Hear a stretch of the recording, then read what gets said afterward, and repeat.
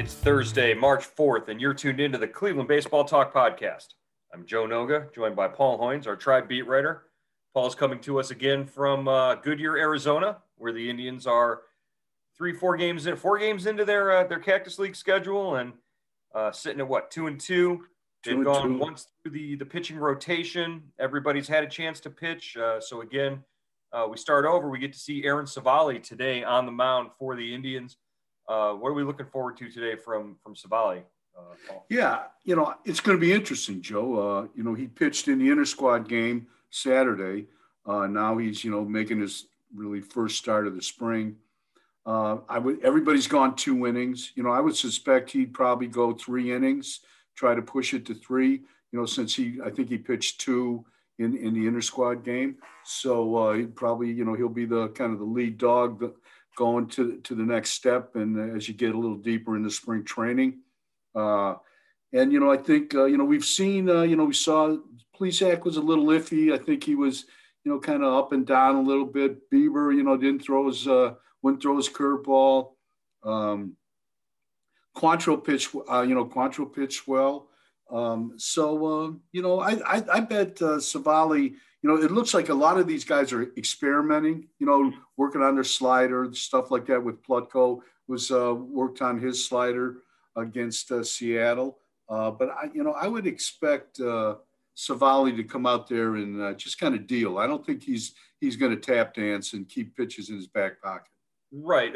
To your point, I think we've seen at least the guys like Bieber, Plesac, Civale, have, when we've seen them, they're out there. They're not pitching for jobs in camp. They know what their position is. They know what the team thinks of them, and they're just out there. Like Bieber said the other day after he gave up a few runs, shook it off, didn't think much of it because he's out there working to improve himself and work on things for the season, not necessarily fighting for a job in camp in a spot in that rotation. That confidence, even in a young pitching staff, even with guys who are, 23, 24, 25 years old, it really is starting to show for them and could be a good thing for these guys moving forward. Yeah, there's always 3 groups of players in spring training. Guys that have jobs that, veteran guys or, young veterans, established players that are getting ready for the season. The middle group that are competing for jobs, and, the younger group that are just here to see how, big league life is about. And I think we're seeing, while Civale probably has a job, secured in the top 3 spots in the rotation, I would think he's, I would think you'd see a little bit of oomph from him. You're seeing that. You saw that from Plutko. You saw that from Quantrill.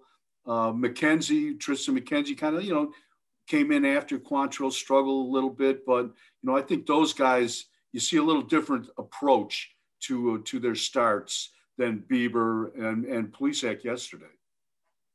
Speaking of a different approach, the Indians going to take a different approach with Shane Bieber and Roberto Perez going over for a B game. I believe that's tomorrow, they said? Saturday. Saturday? Okay, Saturday.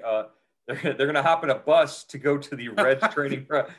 Why can't they just hop on a golf cart? I mean, it's all you got to do is walk. Road. Yeah. They're going to go down the street to face the Reds at their complex on one of the B fields there.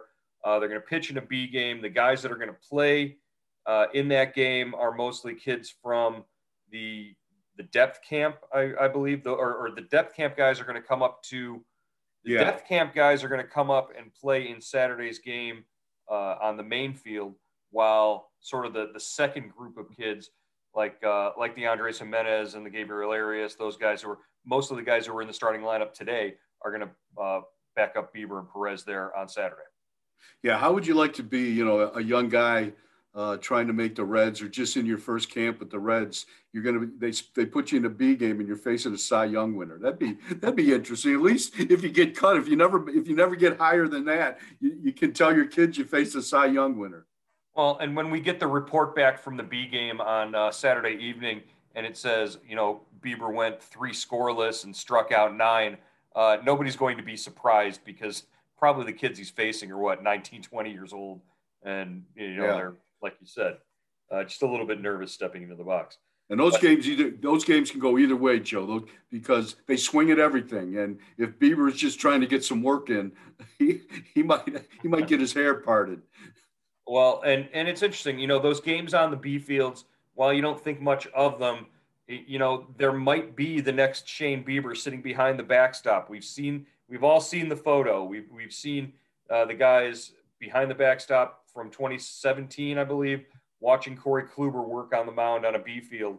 And you never know, the next Shane Bieber might be sitting among those kids, the group that's going to be observing Saturday's B game. So just keep an eye out for that. Terry Francona did talk to reporters earlier today.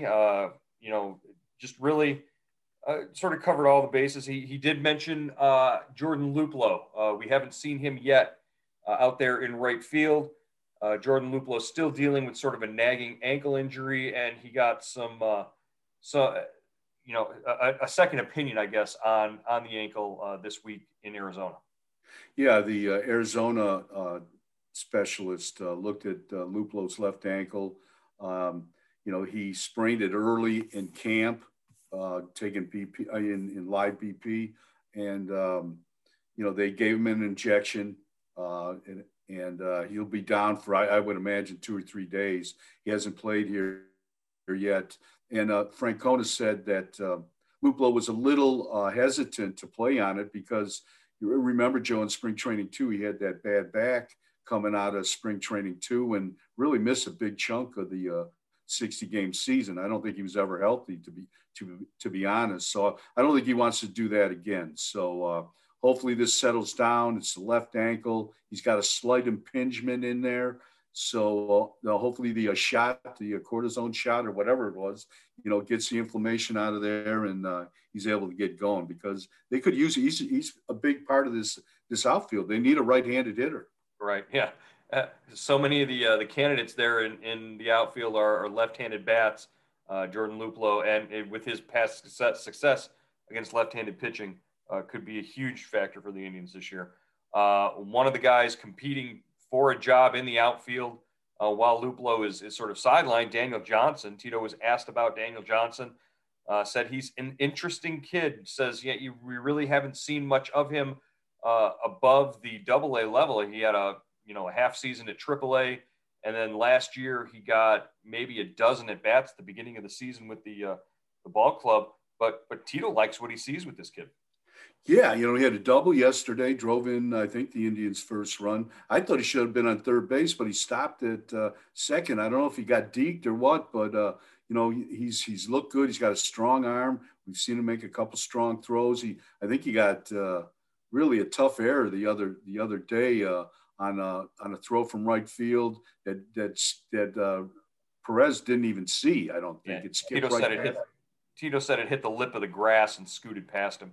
Yeah, but if Roberto handles that ball, that guy's out by 20 feet. So, he's got a lot of tools, and he's cocky too. He's, I remember we were talking to him about his 2019 season when he put together those big numbers at AA and Triple, and he goes, "Yeah, I just gave you guys a peek. That's a peek of what I can do." Yeah, he said there's more to come. Tito said he likes the tools that are there. The tools stand out. Bat speed, he can run, he can throw. That's direct quote from Tito. So obviously this is a kid that they think very highly of. I would tend to believe that we're going to see him in the mix in the outfield at some point during this season. Oh yeah, there's definitely, Joe, with as many questions as they have in the outfield, other than Rosario, you've got two positions where you could be rotating guys in and out. I'm not saying Daniel's going to play center field. I think he's more of a corner guy, but he has played a lot of center field in the minors. But I think you're going to see him in the big leagues this year, for stretches at least, if he doesn't make the club out of camp. And with word that the AAA season is not going to start for a month, that would have been an option to send, to break camp and send Daniel Johnson to AAA to start the season. But they're not playing games, so he would have to go to the alternate site, and really the competitiveness isn't going to be there in the alternate site to keep him sharp. So that might force them to think differently and put him on the roster on opening day. Yeah, I think that's a great point, Joe. I mean, he's already been through one alternate training site. Nobody who went to the alternate site wants to go back. Those guys are going to be fighting and clawing to get out of there, to stay out of there. But maybe it'll be a little better if they can arrange it so they can play some other teams, some real games at the site if it is in Columbus like they said it's going to be. With Indians baseball right around the corner, there's never been a better time for you to register for Indians Subtext. Our subscriber-based service gives you the inside scoop and analysis on the Indians. For $3.99 a month, you get everything we're hearing and the first word before things are announced. We text you big breaking news directly to your phone, even before it's up on Cleveland.com. And you can text us directly with your questions and opinions. It's a great way to avoid the trolls on social media, and it's the only way to get your questions and comments on the Cleveland Baseball Talk podcast. Why should you sign up? Here's one of our subscribers, Bill from Arizona. I think it's great the way you guys have handled it this year, and appreciate the fact that, you usually when you're able, respond pretty quickly, either just to me or to everybody. And it's nice to have a little insight on some things, and then maybe an hour or two later, the story will break. I kind of feel like I'm sort of, on the QT in the know, and it's fun. Bill and all of our Indian Subtext subscribers agree. There's a lot going on with the team, and the best way to keep up is with Indian Subtext. Go to joinsubtext.com/Cleveland Indians or text Hoinsey or Joe at 216-208-4346. Again, that's joinsubtext.com/Cleveland Indians or send a text message to 216-208-4346. We look forward to having you as a member of Indian Subtext. Tito was asked about the competition at shortstop, and really he was specifically asked about guys like Gabriel Arias and Andres Jimenez, who've been, just playing out of their minds in the early part of the Cactus League schedule. There were a few telling sort of remarks there that Tito made, and one of them was that he said, because it's such a premium position, premium defensive position, the ball needs to be caught. That, to me, was a clear indication that your best defensive shortstop really has a good chance to make the roster. That could spell trouble for a guy like Ahmed Rosario. Yeah, Rosario is more of an offensive-minded guy. Jimenez is, he's got the reputation of being a glove guy first. He's 5 for 5 in camp, or 4 for 4 in camp so far, and he's starting today against the Brewers. So so he's doing a little bit of everything. But if it's your most important position on the field, especially or at least on the infield, and you've got to have somebody that's going to make the routine play, that's going to make that final out with the tying runner on third base with 2 out in the 9th inning. He's got to make that play. You got to have a shortstop that can make that play on the 20 hopper to him. And the kid that we'll see coming in behind him most likely today, Gabriel Arias, he hasn't disappointed anybody with his bat either. This is a kid. He's a bit bigger than I thought he was. He's what, 6'1", 6'2"? Yeah, and he's 190 pounds probably, pushing close to 200, I would imagine. So the Indians have their Derek Jeter of the future, right? That's what you're saying. Yeah, and this kid he's got a great arm, as we've seen, Joe. Both of them, Jimenez and Arias, can throw the ball. I think they're so young, though. I mean, Jimenez is only 22, and what's his face? Arias is 19, 20. I mean, are they real? It's hard for me to believe they're going to make the big league club when you've got I don't know. I mean, I think Jimenez has a real good chance to make the big league club. Judging by what Tito said today, I would say Jimenez is your starting shortstop on opening day. That's a good point. After 4 Cactus League games, they might activate that plan to move Rosario around and have him be the guy that starts at a different position every other day. Yeah, they could, and especially since Jimenez has had some big league time last year with the Mets, I think that's important. All right. A couple more points just wanted to touch on from Tito's pregame today. The first base competition. Don't go awarding the job to Bobby Bradley just yet. Bobby Bradley hit a home run that I think is still carrying in the Desert Southwest winds earlier this week. He says just because Bobby Bradley hit a home run doesn't mean you anoint him on the first week of games. This is a competition that I think is going to play out and go all the way down to the wire at first base. Yeah, and you've got to remember Bradley has an option and Jake Bauers does not. And that unless Bauers is just terrible, I think that's going to play a big part in this thing. Oh, and you also have to factor in they feel most comfortable with Jake Bauers' glove at first base. Yeah. It's not that they feel uncomfortable with Bobby Bradley. It's just that, Jake Bauers' glove at first, you can put him there and forget about it. All right, the other big highlight from yesterday's game was Franmil Reyes, I think, taking aim at the scoreboard in Goodyear Ballpark. He didn't quite get it off the LEDs, but he got it to the base of the scoreboard, and this is all building towards Franmil Reyes. One of these days is going to hit a ball off the scoreboard at Progressive Field. Yeah, he's a treat, isn't he? He is a fun guy. Anytime Bart Swain and the guys with the Indians PR offer to have Franmil sit down on a Zoom call, the immediate response is yes, please, because you never know what Franmil's going to say, and he's always so positive and happy that those are just wonderful Zoom calls to do. We hate having to sit here and do Zoom calls, but Franmil makes it that much better. I was looking at his stats, Joe. I mean, he has a slugging percentage in the big leagues of over 500. I mean, this guy, what we saw of him last year was kind of an all or nothing guy. He had a great month and then he didn't hit. But I mean, if you have a slugging average that high, slugging percentage that high, I mean, you're a consistent run producer. I wonder, hopefully he's able to, keep that going as his career, lengthens.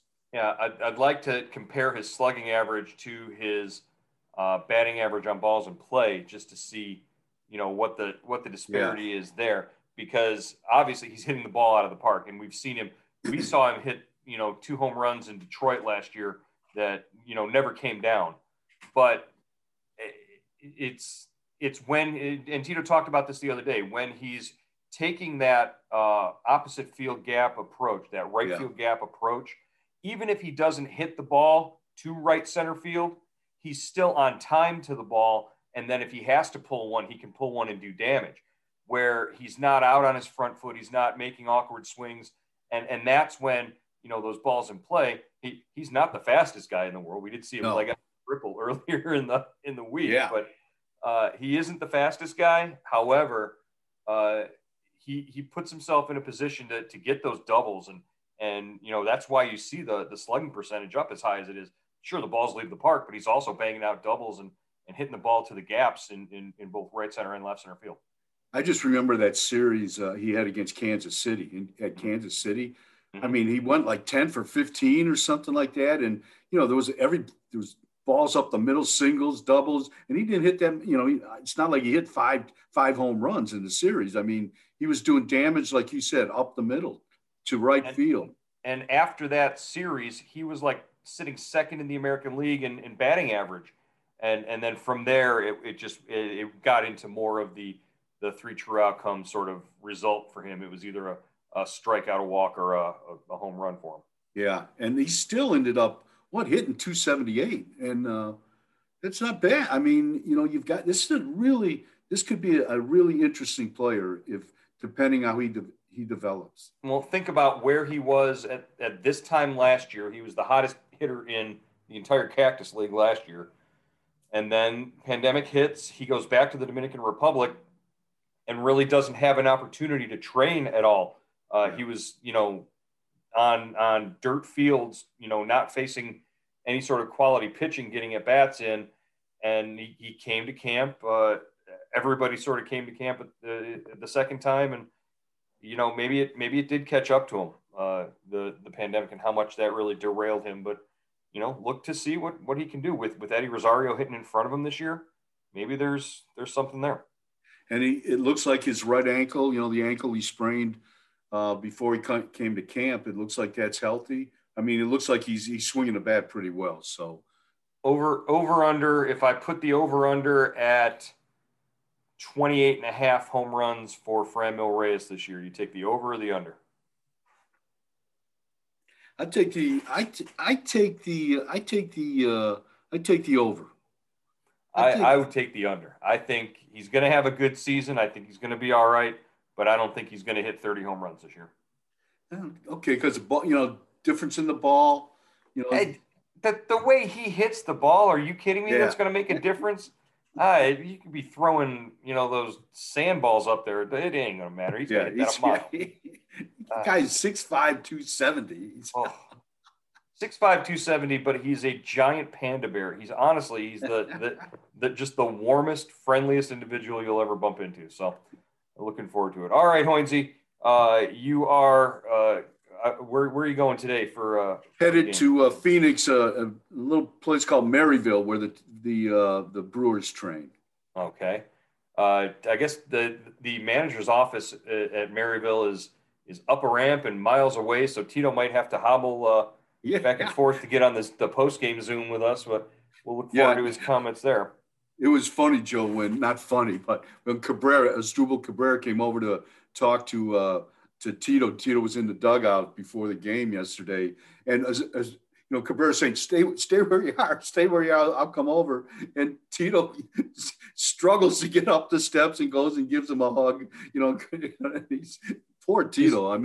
Is he using a cane, or is it did he say he wanted to get a fungo and use no, that? he was freewheeling yesterday. He had the boot on, but he was. He was unassisted, under his own power, I guess. It will definitely be interesting to see how that all shakes out this year. The tunnel from the Indians clubhouse to the dugout isn't exactly a short walk. So yeah, you might have to. I don't know how you get down there. You might have to get his scooter to get down there. Something like that. All right, Hoinsey, stay safe, and we'll talk to you again tomorrow here on the Cleveland Baseball Talk podcast. All right, Joe.